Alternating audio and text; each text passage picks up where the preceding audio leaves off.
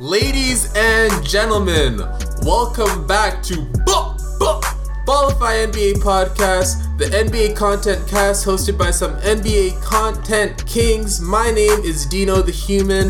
Mandems came through today, co-host to my right. Introduce yourself. Name's Jordan, welcome back. Don't forget to follow me on Twitter. Check all of my tweets at JordanBallify. Hey, he's back. We're ready to go. And today, we got a special guest for the first time ever on Ballify, NBA content king from NBA Twitter, Gage Boone. How's it going, Gage? It's going pretty good, man. I'm glad to be here. Good. We're happy to have you on. We got a great show for you guys today. Before we get to our topics, we'd like to mention that we are sponsored by SeatGeek. SeatGeek is the world-leading search engine for sports, concert, theater, and live entertainment tickets. SeatGeek extracts data from over 100 primary and secondary ticket providers within seconds to give you the best possible deal for your ticket purchase. Download the SeatGeek app or visit SeatGeek.com and enter promo code BALLIFY. That's BALLIFY in all caps for $20 off your first purchase. You can find our show on Apple Podcasts, Spotify, or wherever you find your podcasts. If you want a single place that has all the platforms our show is on, check out wave.link/Ballify. That's WAVVE.link/Ballify. Make sure to follow us on Twitter at BallifyNBA or at Jordan Ballify, as he previously mentioned. Shout out to the Rise Up podcast community, which we are now a part of. It's a community of podcasts dedicated to supporting each other on social media, so check their page out on Twitter at RUPodCommunity. Alright, so let's get into our topics. First up, we got our reactions to the All-Star Weekend, so we'll just go through the weekend in chronological order, and we'll talk about what happened. So first up, we had the Rising Stars game, in which Team USA took the victory with Miles Bridges winning MVP. We'll start off with you, Jordan. What were your thoughts on the game? Yeah, I didn't get to watch much of it, but yeah, I definitely wasn't. I didn't think Bridges would be the one to take home the MVP, but I mean, he's obviously a fairly consistent shooter. You know, a guy that kind of gets forgotten about on the team he plays for and whatnot. So I was a little bit surprised to see him take that, but good for him, and hopefully that kind of gives him some encouraging notes going into the rest of his NBA career. Okay, fair enough. And Gage, before we get to you, why don't you tell our listeners a bit about yourself and like who's your favorite team, favorite player, that sort of thing, just so we know where you're coming from. Yeah, go for it. Yeah, so I've been a LeBron fan since I started watching basketball. Woo! So I've been a Cavs fan and a Heat fan and a Cavs fan again. So now a Lakers fan. Nice. Yes. Nice. And yeah, so that's basically where I'm coming from. But I mean, I like a lot of other players, but LeBron's always been my favorite. That's awesome. That's the same for me. I'm a LeBron fan before anything else. I mean, I cheer for the 76ers as well, but above all else, LeBron fan. Got like 4 of his jerseys. So, yeah. Oh, yeah. Yeah, so we're coming from the same place. Jordan, on the other hand, Maybe the complete opposite. I'm more of a LeBron hater, but he barely says his name. Yeah, what is... So, yeah. Do you have a favorite team, or is it more just wherever number 23 is playing? So I'm from Cincinnati, so we don't really have a team. So, yeah, Right. It's just, where LeBron's at. Nice, fair enough. Well, just give you a little bit of me. We're in Canada here, so I'm firstly a Raptors fan, and then after that I support the Mavericks, so those are my teams. But fair enough, there's a lot of different fans out there, and we'll get into it. So just your thoughts on the Rising Stars game. Yeah, so I actually didn't get to tune into this game. Nice. But, I mean, like you said, though, I was really surprised with Miles Bridges' performance. Yeah. I mean, I know he can play. And then Eric Pascal for the Warriors, I mean, he played great, too. Yeah, I'm a big fan of him. I wish there could have been a little bit more of Luka, but I know he had that kind of injury lingering, so he didn't play. But yeah, I mean, there's a lot of young talent in the NBA, so that's exciting. Yeah, definitely. I'm in the same boat as you guys. I didn't really get a chance to see the game outside of highlights, but definitely didn't expect Miles Bridges. I did have kind of a dark horse MVP. I would have said I was going to predict that Devontae Graham was going to take it just based on his first half of the season, although he's been kind of struggling of late. But that obviously didn't pan out. Miles Bridges, his teammate, took it. I feel like he was expected to be a lot more for that Charlotte Hornets franchise than he's kind of been this year. With Devontae Graham kind of stealing the show, PJ Washington playing, I think, better than people expected, Terry Rozier actually contributing, so he's kind of fallen by the wayside a bit, but hopefully he can take that MVP momentum into the second half of the season here. And now we'll move on to the skills challenge, in which another surprise here, Bam Adebayo takes it home. So we'll start off with you this time, Gage. What did you think of the skills challenge? Did you get to watch any of it? Go ahead. Yeah, I did. I watched the whole thing, and actually I was surprised because I believe it was the bigs won each round, beat the guards. Mm-hmm. And I predicted for Spencer Dinwiddie to take it home, but I mean, I can't say I'm too, out of the bigs, Bam is a very skilled, he has a lot of skills, so. Yeah, for sure. He has a well-rounded game. Even his passing, I think, is very underrated in his game. So if there was a big to win, that would have been my choice, although I think I did go with Spencer Dinwiddie originally as well.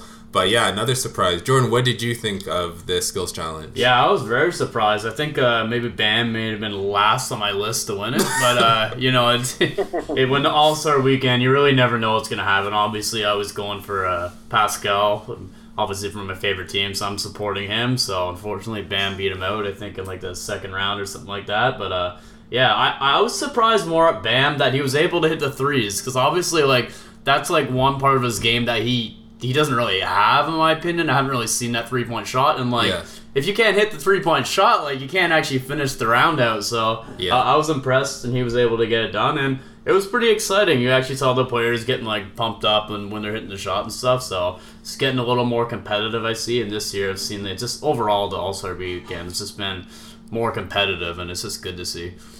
Yeah, definitely surprising with his three-point shooting. But just, They're in the NBA. They're NBA players. True. They should be able to hit open threes. I mean, there's this video going around Twitter right now with J. Cole is shooting.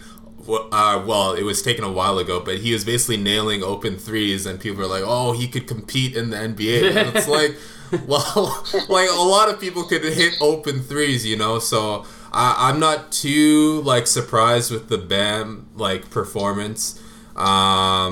So yeah, I'm just happy for him, and he's having a terrific season.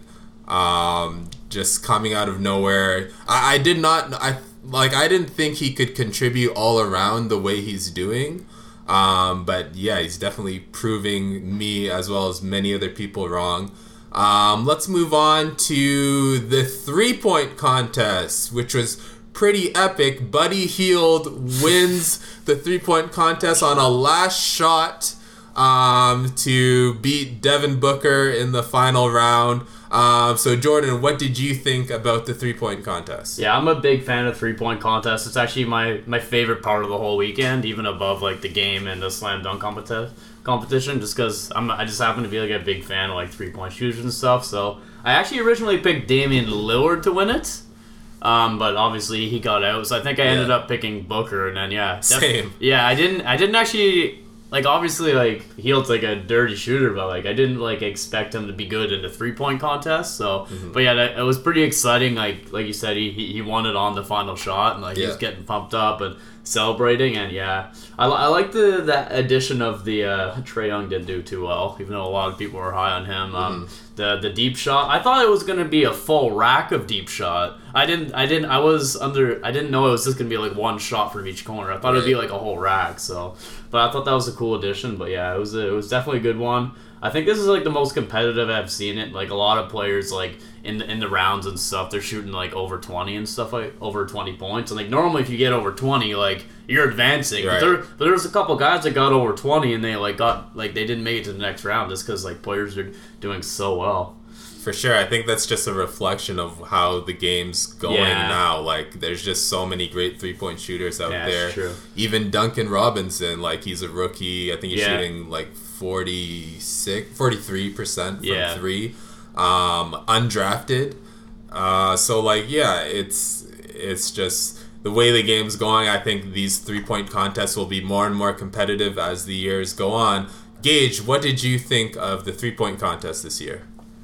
Well, like you mentioned, Duncan Robinson, that's who I picked to win. Nice. And I think the pressure kind of got to him with being, undrafted and it being his first time there. But all in all, I was happy that Devin Booker got a chance to compete because he got to prove that he belonged there in the first place.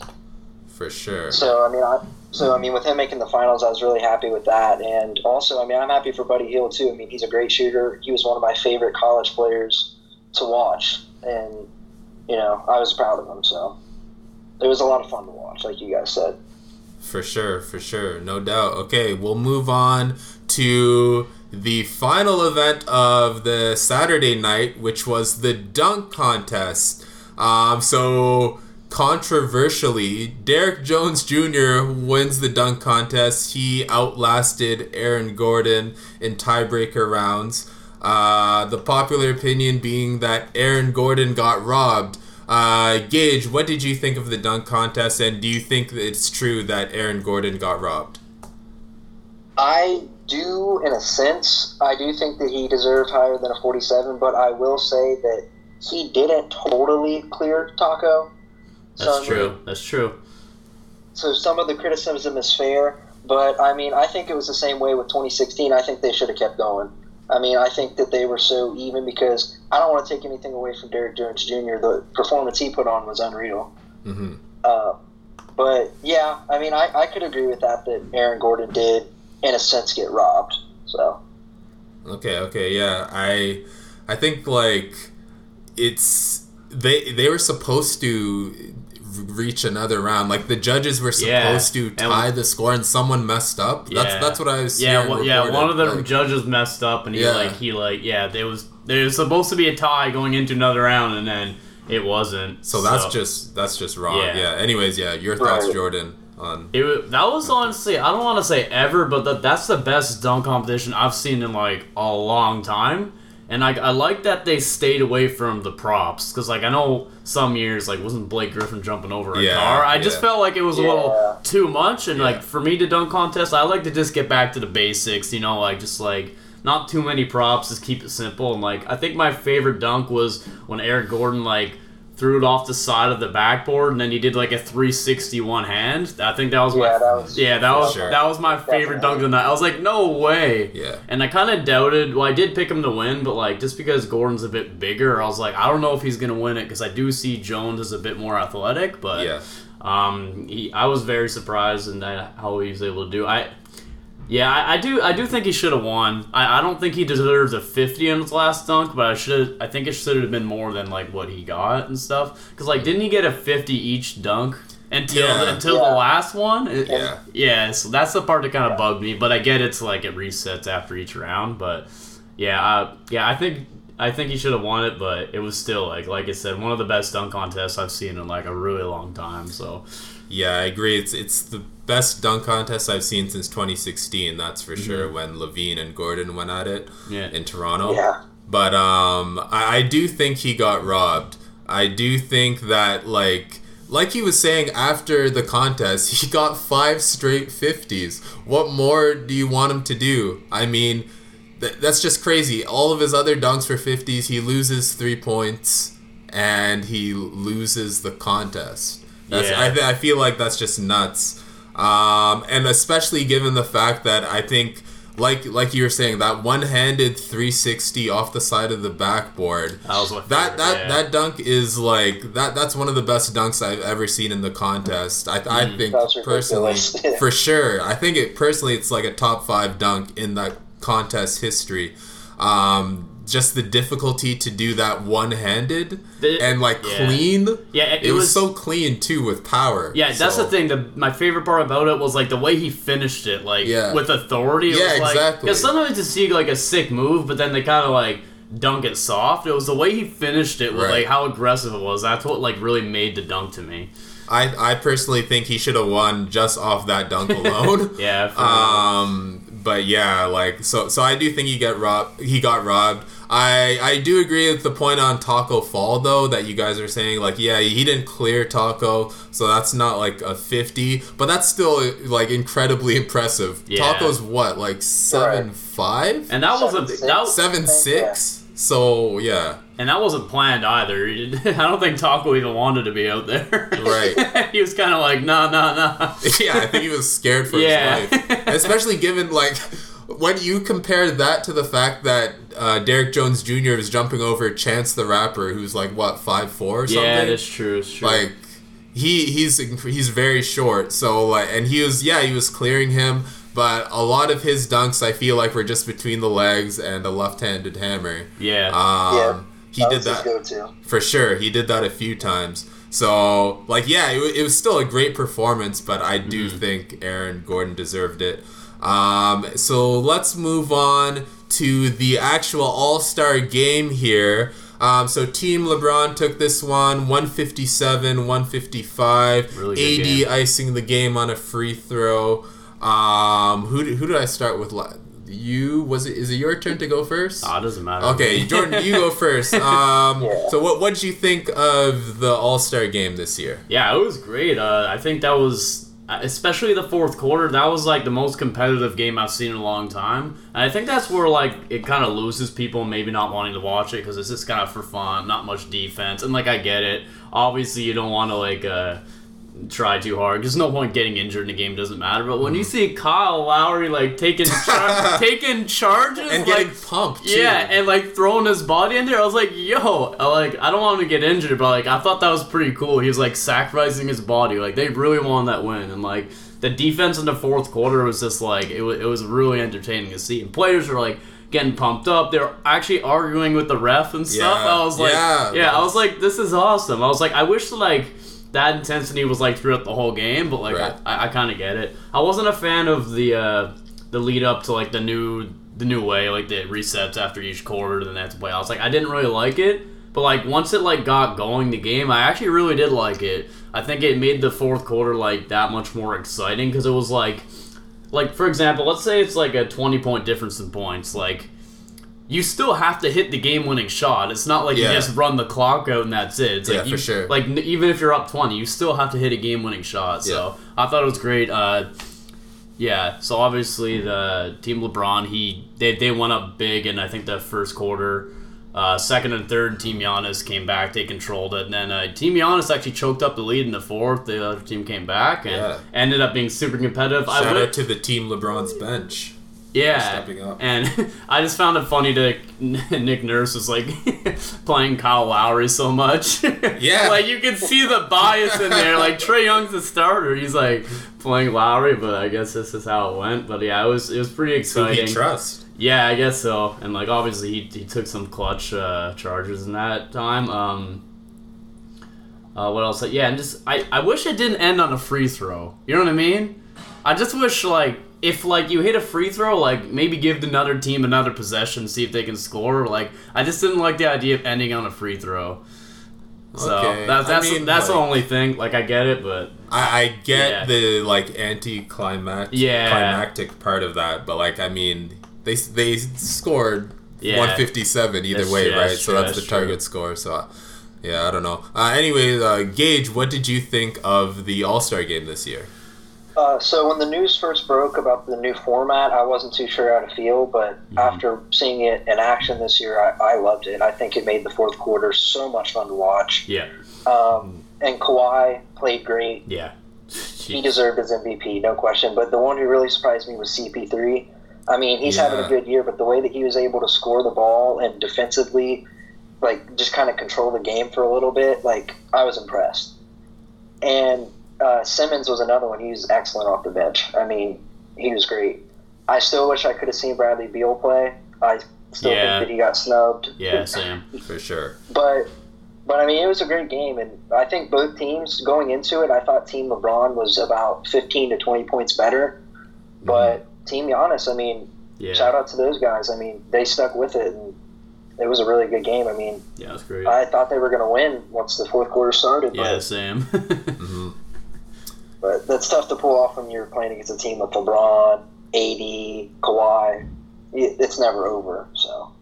Yeah, for sure. Like, I think just given the rosters on paper, like Team LeBron had a clear edge, but when it comes to an All-Star game, you never really have that advantage because throughout the first 3 quarters, like it's like a toss-up because it's pretty much who's willing to try harder, who's willing to more risk injury and fatigue in those first 3 quarters, right? Until you get to the fourth when obviously everyone wants to win and then people start trying again.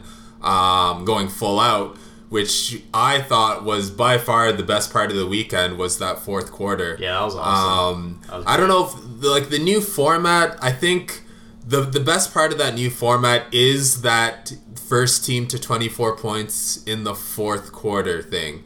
Like, I'm not like the biggest fan. Like, I get the whole charity thing and you want to restart each quarter for charity, but I don't think it needs to be shown on like the scoreboard, you know what I mean? Like how they had 2 scoreboards going and stuff. Like I think just like have a certain amount of donations to whoever wins that quarter, but it doesn't really need to be shown. I think most importantly, like for excitement's sake, that fourth quarter where you have that target score, that's like what needs to be featured. Because I don't think the winning each quarter really brought an element to the game. Like I don't feel like they were going all out all game. You know what I mean? Like I don't think that really. Obviously, it did incentivize in some way, but it didn't show on the court until the fourth quarter when, first to 24 to win the game. So yeah, I think they definitely need to keep going with that format for sure. Because it was just. That's arguably like the best basketball I've seen. Like, even like including finals and stuff, just because there's so much talent and and they're going full tilt. So that was. I feel like that's what the All-Star game has always been trying to accomplish. Like the best stars in the game, like playing the best basketball you've ever seen in your life. And I feel like they finally accomplished that this year with the new format. As you mentioned, Jordan, like the charges and the arguing with the refs in the fourth, like it was so intense. I can't wait till next year. Yeah, seriously, for sure. Let's move off All-Star Weekend now. Let's go to a sadder topic, which is the Cavs coaching situation. Or just the Cavs. Just the Cavs in general. So John Beilein re-signed as the Cavs head coach earlier this week. Had a 14-40 record with the team. So it's reported that he will be reassigned to a different role in the organization. Oh, I didn't know that. Yeah, I thought he was just running away. Okay. No, I didn't know that. Okay. He'll be reassigned to a different role, and associate head coach JB Bickerstaff will take over the head coaching duties. So, Gage, we'll start with you this time. What are your thoughts on the Cavs coaching situation mess here? Well, unfortunately for the Cavs, I think right now, with the talent they got, it's not going to matter if you have prime Phil Jackson coaching them. Yeah, it's true. They're not going to win many games. I mean, Beilein was a great college coach. Yeah. But as it was reported, the players felt like he didn't treat them like they were professionals, which, I mean, it is a lot different from teaching or coaching a bunch of kids that are younger, and then now it's coaching stars who are making 5 times as much money as you. Right. So, I mean, it wasn't working, and the players didn't seem to like him. So, I mean, they had to move off. But, I mean, yeah, I do feel sorry for him. But at least I didn't know that either, that he has another role in the organization. So, I mean, that's a plus. For sure. His role hasn't been assigned yet. At least I haven't seen that reported. But they will, I guess, discuss in the coming days what that role will be. I don't know what he could possibly do. He signed like a 5-year thing, right? So it's like it's he like $4 million a year or something like that. So it's not like it's just like yeah, it's not an easy fix. I don't know. Maybe like going into scouting or something. Yeah, but yeah, your thoughts, Jordan, on the Cavs coaching situation? Well, I guess my opinion kind of changed because I didn't realize he was getting reassigned to a different role, and like my initial thought was it was kind of sad and pathetic that like he couldn't even finish like 1 year with the team. Like obviously, I don't think he's an NBA coach. Just in my opinion, maybe an assistant coach or maybe goes back to college, but I don't think it's all his fault. I mean, like look at the situation he's coming into. Right. But like you said yourself, even if you give him like a prime like Greg Popovich or something like that, like is that really going to even turn the team around? So I don't think he's a great NBA coach. Do I think even a great NBA coach should be able to turn this roster around? No, I don't think so either. So I understand both sides. Obviously, like I kind of wish he would at least finish off the year with them, but obviously there's not the mutual respect from each other. Players don't seem to like and respect him. Yeah, I don't know. I heard he was kind of treating the team like a kind of a college program. So, and we've seen that before, kind of like college coaches or even European coaches coming over. Who was the Cavs coach? David Blatt. Yeah, like, Blatt. Yeah. He didn't do a very good job where he's coming from. So I think like you need a certain culture to be an NBA coach. Kind of come from the background, like we see with like Nick Nurse coming from an assistant coach coming into here. Even people kind of doubted him, but he has been an NBA coach for a long time, so he came to a winning team and he did a great job. Obviously, he's doing a great job now. So yeah, it's a tough situation. I don't know what the Cavs are gonna do. They got some young talent there. They also got some bad like veteran contracts in there as well. The whole Drummond situation. Who knows what's going on there? So we'll have to see. It looks like that number 23 guy has really left the team in shambles because ever since he left, the team's just been going lower, lower, lower. So well, I mean, yeah. I wouldn't say he left the team in shambles. I think they're just terrible without him.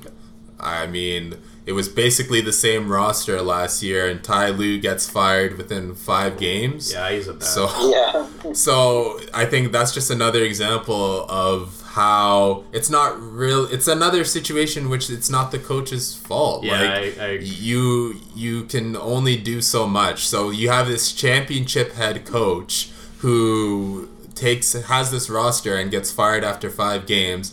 Then that team is a lottery team for the rest of that year, and then coming into this year, you have a college coach there, and what would you expect him to do? Like, they're already a lottery team. The championship head coach didn't work. Why would you expect that a rookie head coach would make any difference, right? So I don't think it's really fair to him. I understand that the NBA is a business and that sometimes you just need a new voice in the locker room and stuff. But again, it does seem like the players didn't really have respect for him. That's a problem. Which is a problem, and I think that there are good head coaches out there, like Mark Jackson. I don't understand why this guy's been like blackballed. He's the reason the Warriors. Well, right. Not the only reason, but I do think Steve Kerr is a good coach. But like, I think he was like the starting point of how that team got great. He was the launching pad for that whole team, and he got them to the second round. There's good coaches out there. Like, like you said, Mark Jackson. I think Jeff Van Gundy would be a good coach again. Maybe Stan Van Gundy. I don't know. There's maybe not a lot. I think honestly, even David Blatt deserves another chance. Maybe not with this team. I don't know about that. I don't know. Like, actually, you know what? I take that back. I think David Blatt deserves another chance even with this team because he never really. When he was hired for the Cavs, it was before LeBron signed, which was going to be with a rebuilding, struggling team, like a non-playoff team in the East. And he never really got the chance to coach under those circumstances. So I actually do think he deserves a chance to like prove himself. Maybe he can come up with a non-playoff team and turn them into something half decent. They were number 1 in the East when he was fired, and I don't know if that's ever happened before. For sure. I mean, which doesn't look good on his resume, but yeah, I don't think if the Cavs are smart, they will not hire an inexperienced coach again. So I think they'll probably have to go through a coach that has NBA experience already, or maybe even an assistant coach in the league or something like that. Because we've obviously seen assistant coaches have success. Like, I think the two biggest ones to me I can think of the top of my head is Eric Spoelstra. I think he's a coach. Even post Big Three, he's kept teams kept the Heat relevant. I don't think he's coaches, I think he's, and that really goes to show how good a coach is when the roster really changes and like you're still good. Like, right. And to me, I'm not trying to be biased, but I think Nick Nurse has like proven that he's an elite coach in this league so far. Definitely. We'll see come playoffs, of course. But the fact that he can keep the Raptors a top 3 team in the entire league with the huge departure of obviously superstar Kawhi Leonard, like, that's impressive. So yeah, the Cavs got a lot of stuff to work on, and we'll see what they can do moving forward. But obviously not looking good right now. Change that roster. Yeah. What I'll say to close that out. Let's move on to the buyout market moves. So we have a few moves to go through. It's been an interesting buyout period so far, with basically the Lakers and the Clippers kind of going at it and trying to get as much firepower as they can before the playoffs here. So first up, we got Marcus Morris and Reggie Jackson heading to the Clippers. Jordan, we'll start with you this time. What are your thoughts? Yeah, personally, I think the Clippers are going to win the championship this year, even though they have struggled at times. I think those are great moves. They're not like huge moves, but they're kind of like moves off the bench that can really help them. Morris is like a mentally tough guy. They can get on people's skin. He can rebound. He can defend. He has an elite 3-point shot in this league. Obviously, he's not going to be dropping like 20 points a game because you're going from a bad team to like a good team. So obviously, your role's different. Reggie Jackson, I don't think he's a bad pickup, honestly. I think he can give you some playmaking, ball handling, a bit of defense, and some scoring. Obviously, it's like actually a good place for him right now because I think Beverly's still out with an injury, so I don't think that's bad. But we'll see how that goes. But I think I don't think those hurt the Clippers in any way by making those pickups. No doubt. Gage, what are your thoughts on Marcus Morris and Reggie Jackson to the Clippers? I think Marcus Morris was a great pickup. Yeah, I think that, he averaged 19 in New York, which obviously they don't need him to average anywhere, 19 points. Yeah. But the thing that we know about beating LeBron in the playoffs, what he struggles with, and I say struggles by slows him down, is big guys to throw at him. Mm-hmm. Like when the Warriors would have Durant, Draymond, Iguodala, even Clay, and now the Clippers are kind of forming a team like that. So now they'll have Kawhi, Paul George, Marcus Morris, just tough guys that can slow him down. I don't think they can stop him, but with him being 35 years old, he's going to struggle. And that's why Clippers also right now are my pick to win the title. Oh, really? Nice. Wow. Yeah.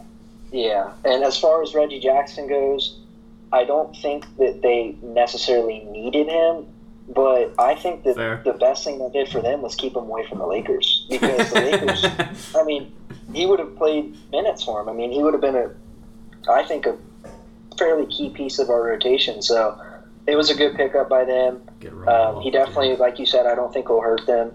But yeah, after the Clippers made those moves, in my mind, that made them the title favorites. Yeah. So fair enough. Right. I think like they were already title favorites I think before so the moves, and now it's just like solidifies. Yeah. Right. And I like the point you brought up with Reggie Jackson being like they took him away from the Lakers. I think of that move in both respects. They also took away Marcus Morris from the Lakers because they really wanted Marcus Morris, which is funny.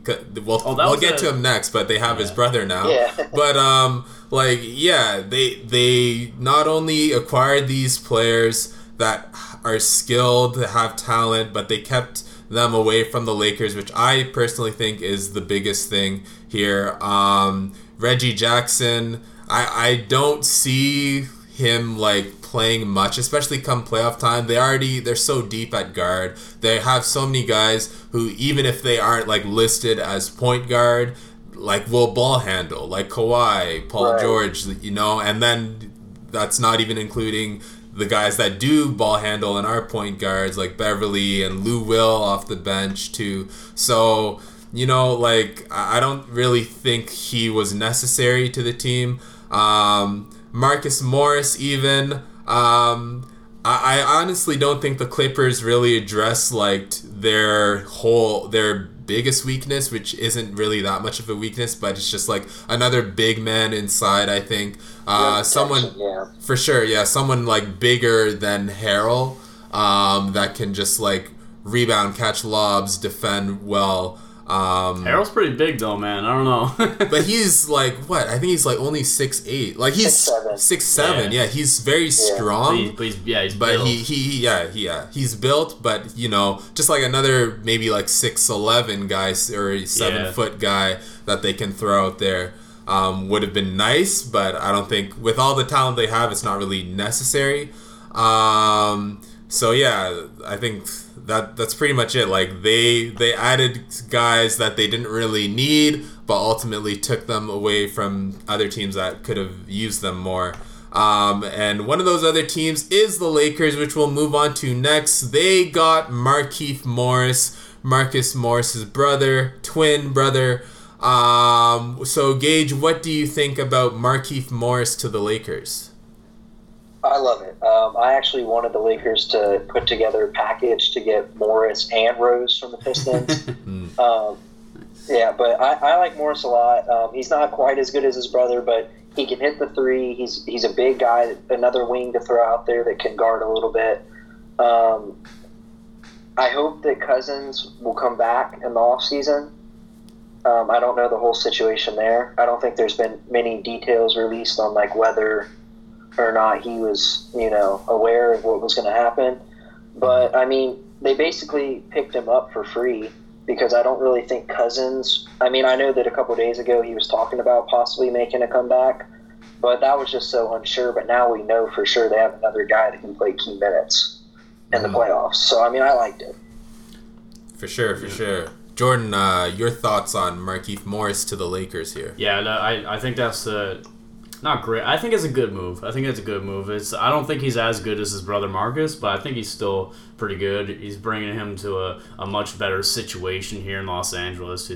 Obviously, he was in Detroit, right? Yeah, Detroit's just kind of been a bit of a gong show this year, and they're just buying out, trading everybody, it seems like. So, I think it's great. It's pretty much the same as his brother, just maybe not as good. It gives you that toughness. He's an elite three-point shooter in this league. He can rebound, he can defend. So I think coming off the bench, he can really, and like toughness, like especially mental toughness, that's what you want for not only the playoffs, but to be a championship contender. You need that mental tough guy that really brings you in there, that can maybe guard the best player on the other team at times, so you can save like your best players like AD and LeBron to maybe for the offense. Kind of like last year, where like at times you would see Siakam guarding the best player, just kind of save Kawhi more for the offense at times. Not all the time, but sometimes you saw that.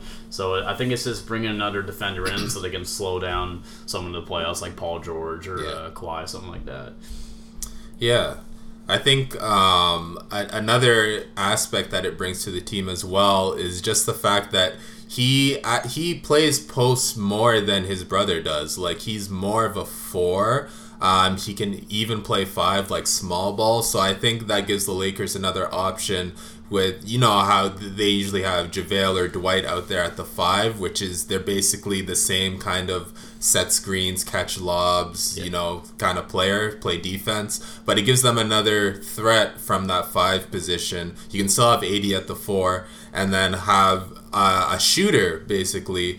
He's shooting nearly 40% from 3. Yep. You can now put that guy at the 5, which only gives them more spacing, gives LeBron especially more spacing in the playoffs, which obviously a LeBron team will always need. So, I think it's a good move there as long as he can keep up that shooting. I don't see why not. Y'all need the shooting. Yeah, we definitely need the shooting, but as long as he can keep that up, I think it's a decent move. I mean, I'm not like as high in the move as I think Gage is. I think that it's just a decent move, and obviously Morris was, I think, the number one target. And actually Morris and Jackson, I'm pretty sure, were targets ahead of Markieff, and that's for like good reason. Right. But I mean, like, yeah, given what was left of the buyout market, I think it's a decent move. It's a good move. And who knows? Maybe Rose will be made available shortly. Who knows? He hasn't been bought out yet. That would be huge if someone in a playoff team could pick him up, like even to bring him off the bench. Also, yeah, I think Lakers would need him for sure. Also, Markieff Morris shows number 88. What is it? Nice. By Leach's number. That's such a random number. That's funny. Nice. Okay, let's move on to Marvin Williams to the Bucks. Ooh, jeez. Yes. Another shooter to the Bucks. Jordan, this time we'll go with you. What do you think of this move? Yeah, I like it. I mean, just when you think the Bucks are like obviously championship contender this year, just giving him another shooter, I think that's great. I think he fits the system great. He's a 3-and-D guy. He come off the bench, be a scrappy defender, can also hit the three as well. So much better situation in Milwaukee. I think it's just crazy that like all these buyout guys can just like choose wherever they want to play. They can just like go. It's mid-season free agency. I'm gonna choose the best team. So yeah, I like it. I don't think it's a huge move, like a major move. I mean, he's shooting 37% from three, which is like obviously pretty decent. But yeah, it doesn't hurt him. I think it's good to come off the bench a little bit, kind of rest up the guys, hit some threes. I like it. Definitely won't hurt them at all. Okay. And Gage, what do you think of Marvin Williams to the Bucks? Hello? Gage. I think we lost Gage. Yeah, what's going on now? Oh, okay, you're back. No, I'm here. Okay, yeah, I'm back. It was like breaking up for a minute, yeah. Sorry, okay, so what do you think of Marvin Williams to the Bucks? I think it was a move that was kind of just like icing on the cake. I mean, I think what the Bucks have now is already a very serious championship contender. Yeah, definitely. And now that just basically, like Jordan said, it just adds another shooter, another wing. And I think it was a good move. It was another guy that I wanted the Lakers after, but that's just how it's been going for him lately. But yeah, it was a smart move by them. For sure. I think it's not like a major move. I don't see him playing that much, but I have to give credit to like the Bucks system. Yeah. They've definitely had a way of making players like complement Giannis and appear, I guess, like in a bigger role than they normally would. Like Brook Lopez, for example, is shooting the lights out this year, a key contributor to that team. Chris Middleton has become like an all-star. He's been fantastic. Yeah, He's have like a 50-point game. Yeah, and like not even that's a percentage. He's shooting like 50, 40, and 90, right? And I think he's one of the most underrated players in the league by far. I think he gets forgotten about a lot, but I think a lot of the Bucks' success, like obviously Giannis is the biggest reason. No one's doubting that. But like after Giannis, Middleton for sure. And right. I think a lot of people don't realize how important he is to the Bucks. No, yeah. And I'm one of those people that like underestimated him. Yeah. I think going into the All-Star game, I was saying like, why not someone else? Yeah, why not like Beal over him or something? But I think again his percentages are unbelievable. 50, 40, 90 on what 21 points a game basically. So that's extremely 44% from three-pointer. Right. Yeah. Only a few other guys have ever done that. Mm-hmm. So that's crazy impressive. So yeah, I think like the Bucks, again, back to Marvin Williams, like they'll find a way to get the most out of him, I think. And so next up we have Jeff Green and DeMarre Carroll to the Rockets. I don't know if these guys are going to play center for the Rockets or what's up. So, Gage, we'll start with you. What were your thoughts on Jeff Green and DeMarre Carroll to the Rockets? So, it basically just gave them more of what they already have. just more forward depth. And if they have injuries, then those guys will be able to fill in. But I mean, I think they were good moves. I mean, obviously, I think the Rockets wanted Tristan Thompson buyout for some type of center, and they didn't get that. But I think that these guys are a pretty nice consolation prize, and I think that they won't hurt them. So, I mean, it was a good move. For sure. And Jordan, what were your thoughts on Jeff Green and DeMarre Carroll to the Rockets? Yeah, I mean, it doesn't hurt them. It gives them some defenders off the bench. I don't know how much they can really contribute besides, like you're saying, like, they already kind of have, like, wings. So, like, I just don't really know how much they're going to play. I think Jeff Green's a bit older. DeMarre Carroll's just kind of been disappointing ever since he left Atlanta. Like, he had some stints in Toronto, and I think maybe he was on Brooklyn for a bit. But he's been a bit disappointing since leaving Atlanta. I don't think it's going to make much of a difference, but yeah, I think they can come off the bench and maybe defend a little bit, just even if they can just rest up like Gordon or Westbrook or Harden, anyone like that. So we'll see. I still think the Rockets there's not much left, but I don't know if they can really survive long term in the playoffs without that center. So obviously we'll see. If they prove me wrong, but I think, like, going up in a playoff series against, like, Gobert, Joker, or AD, I think that's really gonna be tough for them in defense. But we'll see. The Rockets are a very unpredictable team. We never know what D'Antoni and that management's gonna be doing, so we'll see.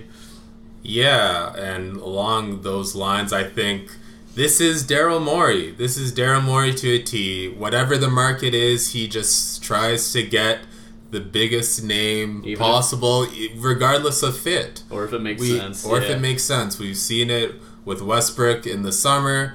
Obviously, Westbrook has been on a tear here of late.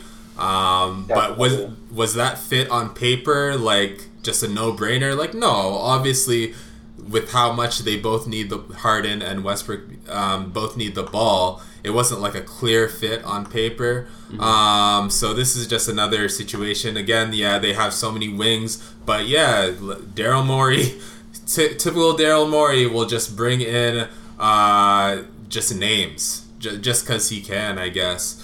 And people obviously want to play there. Players believe that they can actually win there. I don't see it, but I think that each of these guys could honestly play big for them. Like, based on the roster they have, like, I don't see why Jeff Green can't play a small ball 5, or DeMarre Carroll even play a small ball 5. And they can obviously both shoot the ball. So I think it's decent pickup for the system that they want to run. The problem is, I just don't think that system is going to be successful in the playoffs. I really don't think so. It never is. It's never been successful in the playoffs. I don't see what the difference is this year, just because they're fully buying into small ball. Okay, we'll have fun when a team with a decent big can actually game plan against them for 7 straight games. I just don't think that's going to, be successful. As you said, Jordan, long term. Like, I just don't think the success they're having right now. It's one thing to be successful in the regular season, yes, but 7 games against the same team that can game plan, definitely a different story. We'll move on to Michael Kidd-Gilchrist to the Mavs. Jordan, you're a Mavs fan, so we'll start with you. What do you think of this one? Yeah, I don't think it's going to make a huge difference. I don't think he's going to play too much. Obviously, he's had a tough career. Like, he's ever since coming out of college, I thought he was going to be great, and he's been pretty disappointing since coming into the NBA. He really struggled with his jump shot. So I think he's more just a guy. He's going to come off the bench, give you maybe 15 minutes, maybe 10. I still do think he can defend at a pretty decent level. So I think he can come off the bench, definitely defend, but I don't think he'll be much of a scoring option. But again, I don't think that hurts the Mavs at all. It's just kind of bringing a guy off the bench that can defend and maybe score a little bit, but not too much. But hopefully this can at least, like, he can do well enough to maybe get a contract to a new team next year. Just as maybe the Mavs, being a good team, can like like make him look a little bit better than he actually is and stuff like that. So yeah, I like it. I don't think it'll make a huge difference on this team though. Yeah, I think it's just kind of a low risk, high reward situation. Like they didn't give up anything, obviously. Buyout. Well, they had to let go of Ryan Broekhoff, but yeah, again. That changes everything. No, that guy shoots. Yeah, that guy can shoot. He doesn't play much, but I guess he can shoot. Yeah, it's both. It's two guys that can do one thing. But we already have a lot of shooters, right? We don't have a lot of like great defenders, so, right? Exactly. So it's just bringing one guy in that can just specialize in another area that they more need, I guess. Yeah, exactly. I don't think it's like the biggest move in the buyout period, but we'll see if he still has defense in him at least, because Lord knows he doesn't have offense, in my opinion. Gage, what do you think of Michael Kidd-Gilchrist to the Mavs?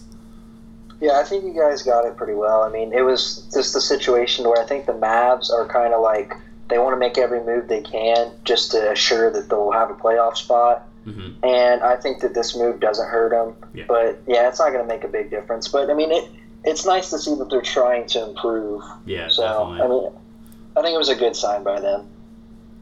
For sure. And then lastly on our buyout market moves, which is basically a non-move, actually. Darren Collison chose to stay retired. Yeah, good for him. I'll just say that I respect his decision to not give in and just go to the Clippers just because everyone else was. But, like, yeah, if the guy wants to stay retired, like, you can't... there's nothing really I can say. Like, it's his decision at the end of the day. You gotta respect it. I definitely wouldn't have respected if he just came back and went to the Clippers. But I can't, shame him for not coming back and helping a team such as the Lakers that could really use a guy like that, especially ahead of Rondo. Definitely. Yeah, I don't know. Gage, any thoughts on Darren Collison? Well, obviously I was, disappointed because I do think that if he would have came back, I do think it was Lakers. I know there was a chance he could have went to the Clippers, but I just think that it was more of a Lakers thing, especially with the Reggie Jackson news. They kind of knew that if he got bought out, he was going to be a Clipper. So I would have loved to have him, but like you said, I mean, it's his decision. He's only 31, I believe, and I mean, if he would have signed this last offseason, I mean, he was looking at a $10 to $12 million a year contract. Mm-hmm. So, I mean, I'm not too surprised though, because I mean, if he made that decision back then, it doesn't really surprise me that he made it again for a lot less money, because he would have been making a lot less money. But I'm sure that he misses the game at least a little bit. But I mean, if he's not ready to come back, then I respect that decision. For sure.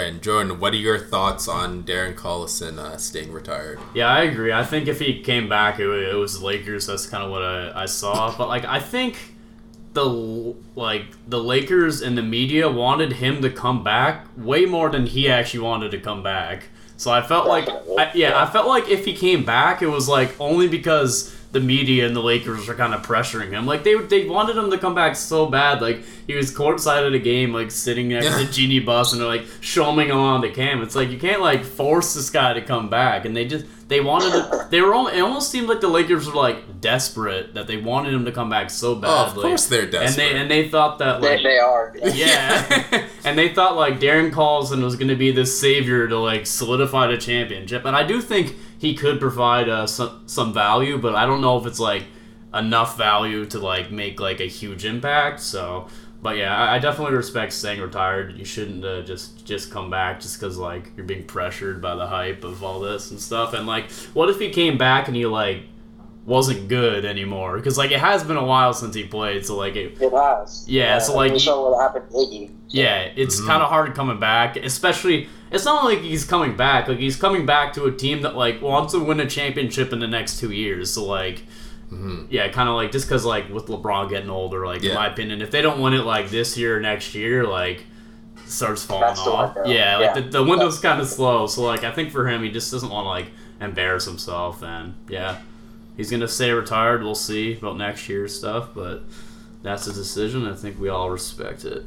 For sure, yeah. So, shout out Darren Collison doing what you want to do. So we'll move on. We'll take a look at the standings here with our final couple of topics.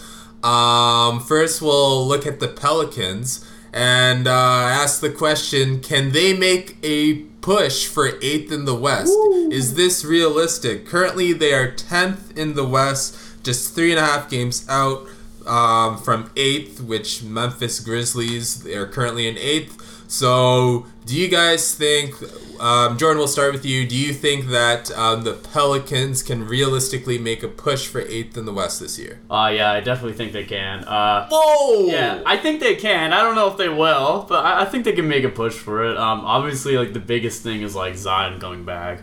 I'm a huge fan of Zion. I kind of like the Pelicans. I think if I was to pick a third team, like, it would probably be the Pelicans. That's just because I'm a big Duke fan. Obviously, they're got a lot of Duke guys. They got they got JJ, they got Ingram, they got Zion, even Jahlil Okafor. So yeah, I don't know if they will. I think they do have a chance though. I mean, like, I think the 1st to 7th seed in the West, I think that's solidified. But I think only the 8th seed is kind of up for grabs. Like, I don't think the Mavs can fall down. I think they will get that 6th or 7th seed. But if a team is gonna get out, I think it'll be Memphis.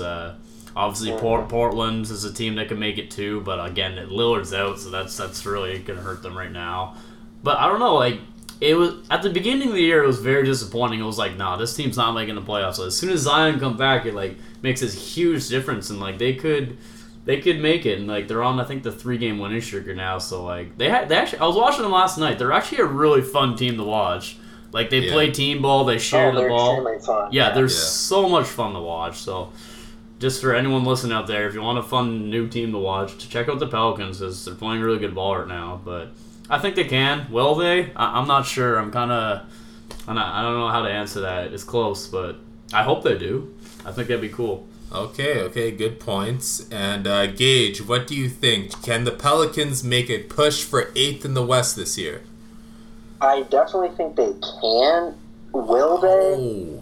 I wouldn't bet on it, but I think that a first-round matchup of Lakers and Pelicans would be awesome. Yeah, that'd be fun. The league would love that. That's true, actually. LeBron versus Zion? Oh, my goodness. They would like that. And then, Lonzo and Ingram playing their old team. I think it'd be really fun to watch. But, I mean, the Pelicans, I believe they're 7-5 with Zion. Nice. So they're definitely trending upwards with him on their team. Definitely. And like you mentioned, the Dame injury is huge because, I mean, I don't know when he's going to be back, but if he doesn't come back soon, that basically eliminates him from contention. Yeah, and what's his name? JJJ, Jaren Jackson Jr., he's out the next 2 weeks. So those are two major pieces to teams. So, like, let's go. Yeah. It's kind of fallen into place for him. So, yeah, everything's working out. And honestly, we haven't even seen the best of Zion yet because, I mean, he's still getting used to it. So that's true.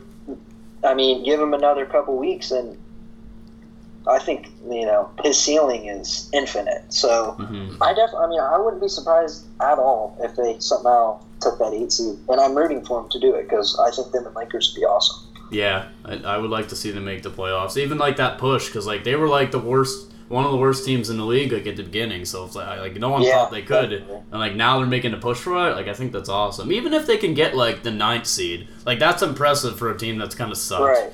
Yeah. Yeah. I do think they can do it. Like I'm kind of rooting for them, but like I do think like there's a high chance they could do it. The one thing that's giving me like doubt is that I think they might have just brought Zion back a bit too late.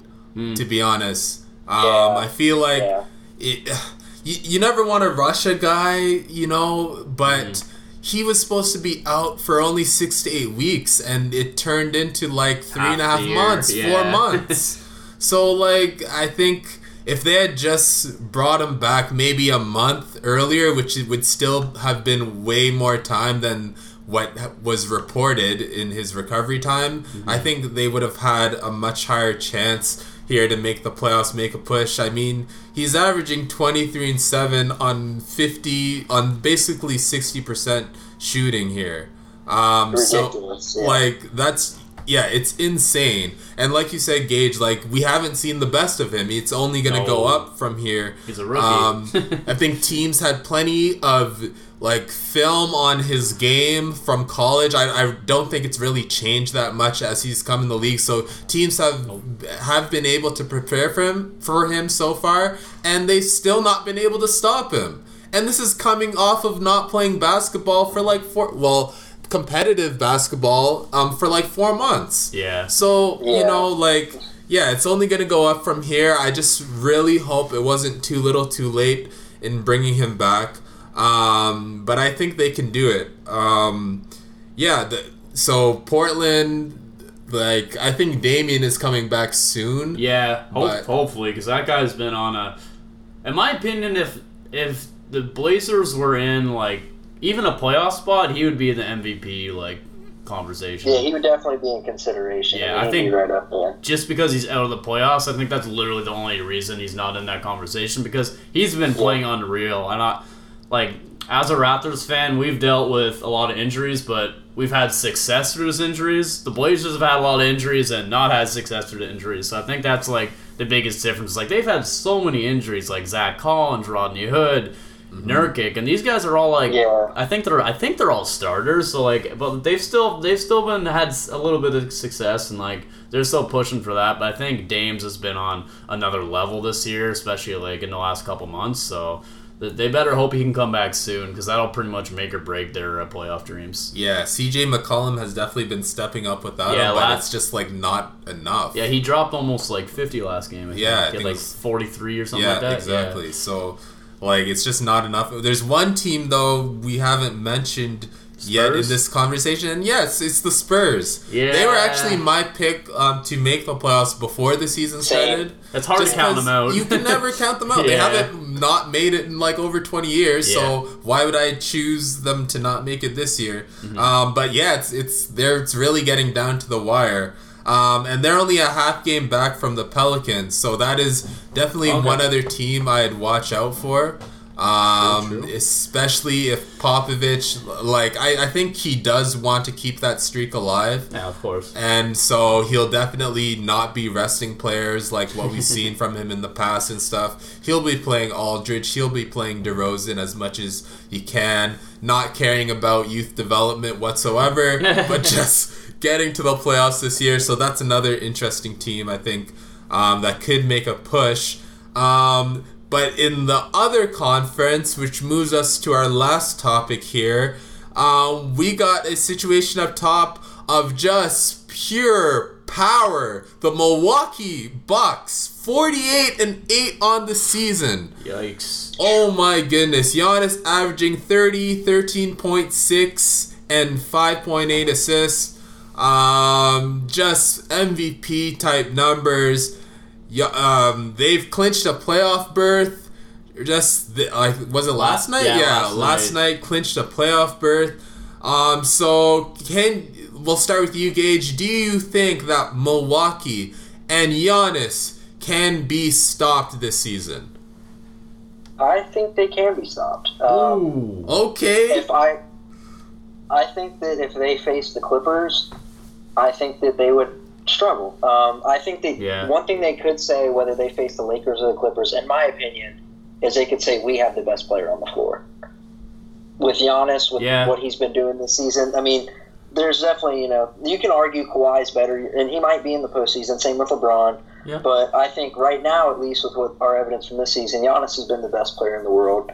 Mm-hmm. And with the way Middleton's been playing, Lopez, I mean, they're just surrounded him with shooters. I think he has a perfect supporting cast for him. And I know they blew out the Clippers earlier in the year, and they beat the Lakers. I watched that whole game, and they were just dominating them in the first half, and then AD started to kick it on. So I do think they can be beat, but I think they'll breeze to the East, personally. I don't think they'll have any problems in the East. Even Boston, Miami, Philly, any of those teams, I don't think it'll be more than a 6-game series. What about Toronto? So Toronto, I think Toronto actually would give them the best series. Nice. But still, I just don't think that they'll be able to handle Yeah, Giannis. I can agree with that. Even he's an avid Raptors fan. I'm gonna be unbiased. I don't think anyone's stopping the Bucks in the East this year. I don't. Wow. I do think they lose in the NBA Finals, but I don't think anyone can. Same. Yeah. I think if a team was to beat them, a big if, I think the Raptors would give them the best chance because I don't know, maybe they'll get like PTSD from like from the last, but obviously we don't have Kawhi, so that's a whole different story. But we have beat them in the playoffs before, so like obviously that is something to think about. But it's a brand new year. I think if somebody can beat them, it would be the Raptors, but I don't think anyone will beat them. And Siakam, I mean, he's emerging into a superstar. Oh, I mean, absolutely. He's a top. You could argue a top 10 player in the entire league. Yeah, definitely. So I like him a lot. So I think that he will. I think we'll give Giannis all that he wants, but right now at this point, I just don't think it'll be enough. And I think Giannis has a chip on his shoulder. Like that was tough for him, being up 2-0 in the conference finals. Not only that, but everyone was like making the jokes, like, "Oh, sweep." Yeah. Then Raptors came out of nowhere and won 4 straight. And if you're gonna say, "Oh, that didn't matter to Giannis," that mattered. Like that was really hard on him, and he's got a chip on his shoulder. And I guarantee you, this playoffs, like. He's not holding back. Like it doesn't matter. Like he wants that championship because, he knows how tough it was on him. Like losing to the Raptors last year. But yeah, I think they go to the finals, and I think they lose to the Clippers. In my opinion, that's just me. Obviously, anything can happen. We'll see. But and it's crazy because they also lost Brogdon, who was like their third piece, and it's like they're almost like better without him, which is like weird. Also, Mirotic too. Yeah, that's true. He was averaging 15 for him. Yeah, that's true. So, we'll see. Obviously, I think they clinched the playoffs just last night. I think that they clinched the playoffs in fewer games than the 73-9 Warriors did. I think, or the one of the Warriors team. So they I think it's like a record or something like that in recent years. So super impressive. They don't have nothing to worry about. I think they got that first seed in the East. Obviously, Raptors are the next closest, but I don't think they can catch them. And I think at the one point they're gonna start like because people are kind of asking, oh, do you think this team will win like 70 games this year? And I don't think they will because I think once they like absolutely lock up the first seed in the East, I think they're gonna start resting their guys because like which would be smart. Yeah, absolutely. Because if you look at sorry, I keep bringing up Toronto because I'm a Raptors fan, but if you look up like. Kind of like why the Raptors had so much success is because they rested Kawhi. They made sure he was like by playoffs he was like good to go. So I think resting close up to the playoffs is like definitely a good idea, especially for Giannis who's a guy that just goes 100% no matter what. Like kind of like Westbrook, like they don't slow down. So I think guys like that can kind of go down. So you want to make sure he's rested for playoffs and good to go. I think that. Yeah, I'm definitely not as high on the Bucks as you guys are. I do believe they can be stopped. I do think they can be stopped even in the East. I think that if Philly can figure things out by the playoffs, and I think they're starting to. They're bringing Al Horford off the bench now. Playing Richardson at the 2 and Glenn Robinson more at the wing. They're playing Thibault even a bit more. And I personally think Thibault should start for that team just for how good he is a great defender, defensively. Yeah, he is elite defensively. He's probably one of the 10 best defenders in the league. I mean, easily. He's super good. Yeah. On a per minute basis, he is just putting like historical numbers up defensive stats, and I think that like and they started Furkan Korkmaz for a couple of games. He was shooting the lights out even. So I think that maybe they've been changing their starting lineup a lot of late. But I think as long as Al Horford is coming off the bench, I think that's a plus. It's just so much more spacing and so much quicker. They can play with so much more pace when he's not on the floor. With Ben Simmons pushing the pace as he loves to do, and as he's one of the best in the league at doing it. Even with Joel Embiid off the floor, I think that just allows him to push the pace even more. and they can have success that way. And they've added shooters and wing players that can get out in transition, make cuts to the basket, and finish in transition as well with Alec Burks and Glenn Robinson. And then you still had the shooting of Korkmaz there. Thibault even, he has the ability to cut to the basket, finish there with Ben Simmons setting him up. So I think that's a team to watch out for. Of course, this season hasn't gone the way that they had planned for, but I think I'll always say that the playoffs are a completely different story. It's more about getting to the playoffs. Once you get there, you can game plan. I think you can game plan for someone like Giannis. 7 games. I know that, like, obviously... Exactly. Yeah, it's true. Exactly. The Raptors did it. Even the World Championships this year, the FIBA World Championships, Giannis didn't have the best tournament because teams can game plan against him. And that's not to take away from anything he's doing. He's definitely, as you guys have said, he's an MVP right now. He will probably win the MVP award. Come playoff time, I'll always give the edge to LeBron just based off what he's consistently done in the playoffs in the past, especially 2018 when he was just otherworldly, and that's the last time we saw him in the playoffs. So I'm not going to bet against that guy. If he comes back in the playoffs, he'll be the best player in the world, no doubt. But right now in the season, Giannis has been playing the best this year. But again, the playoffs, you can game plan against a guy for 7 games, I think. Especially of Giannis. I know he's improved his shooting this year, but it's still not all the way like where you have to press up on him at the 3-point line unless he just catches fire. But that's not the norm. He's got shooters. Right? He's got a lot of shooters around him, though. He's got plenty of shooters around him, but that makes it you can game plan to guard those shooters, deny them the ball, sag off of Giannis, and let him beat you from the outside. I think that's the number one game plan against Giannis. Just let him try and beat you from the outside. If he catches fire, like what we saw when they played the Lakers earlier this season, then he catches fire, and you have to live with that. But live with that. I don't think that's like the norm, right? He's not like some elite shooter where he's going to catch fire. Yeah, go ahead. Well, I was just saying, I'm glad that you brought up Philly because they were my preseason pick to make the finals. But actually, that back injury that Ben Simmons is dealing with right now, that really took a lot in my book from them. Like, that made me get a little bit lower on them. Because even a couple weeks ago, I made a tweet that, like, Philly could compete with them. Definitely. I think so, and I think, I just got to hope that Simmons isn't out long term because if he is... back injuries are really serious. Yeah, well, a report just came out about an hour ago saying that Simmons will not be back anytime soon. So that's and I know what you mean, Dean. You say you just got to get to the playoffs, but at the same time, you want to get the highest seed possible.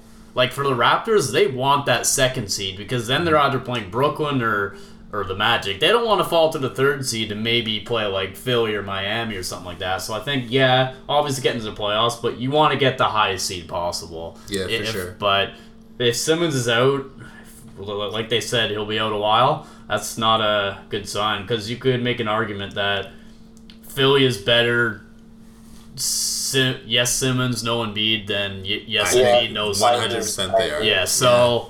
I'm not trying to take anything away from Embiid. I think at times he's arguably the best big man in the league. Even though I'm not a big fan of him, I can accept that he is very good, but I don't think he's consistent enough. And obviously Philly's been they've been probably the most disappointing team in the East so far this year, I'd say. So because I think at the beginning of the year everybody was like they're going to absolutely 1st seed or 2nd seed, and I actually agreed. I had Philly at 2nd seed. I even had the Raptors I think 3rd. So they've been disappointing, but I guess getting to the playoffs, see who you match up with. But I think at this point they'd be playing Miami, and that would be no. I would not want to play Miami in the 1st round. That's for sure. But I mean, if you're not one of the top 2 seeds in the East, then that 1st round is going to be difficult. Yeah, that's true. Because those like the drop from 6 to 8 in the East, like big. The Pacers. 33 and 24, and then the Nets are 26 and 29 at 7. With under 500, yet still in the playoffs there, and then you got the Magic 24 and 32.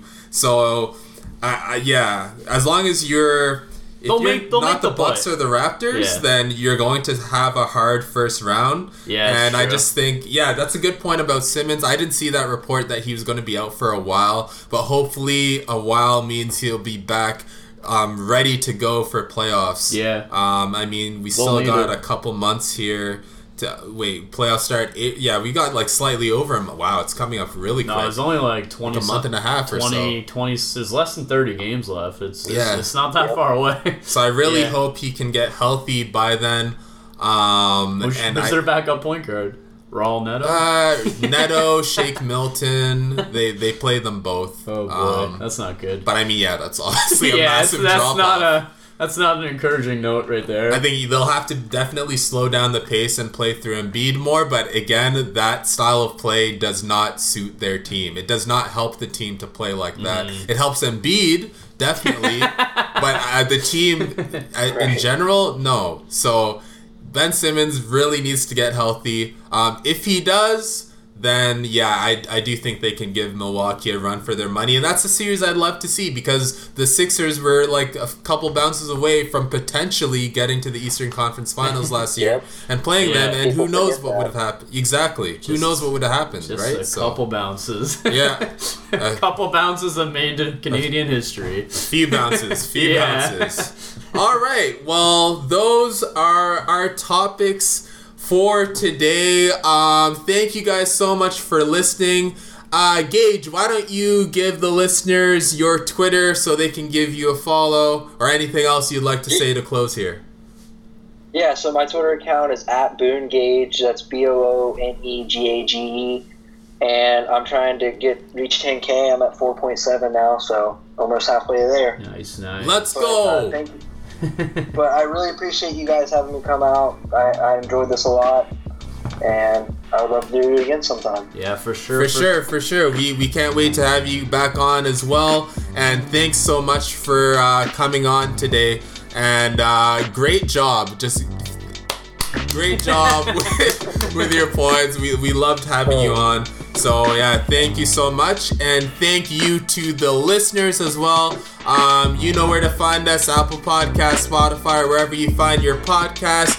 Use our code BALLIFY on SeatGeek for $20 off your first purchase, and follow us on Twitter @BallifyNBA as well as @JordanBallify to keep up with us there. And thank you so much for listening. We'll catch you guys next time. This is Ballify. Have you heard? Ballify. Ballify.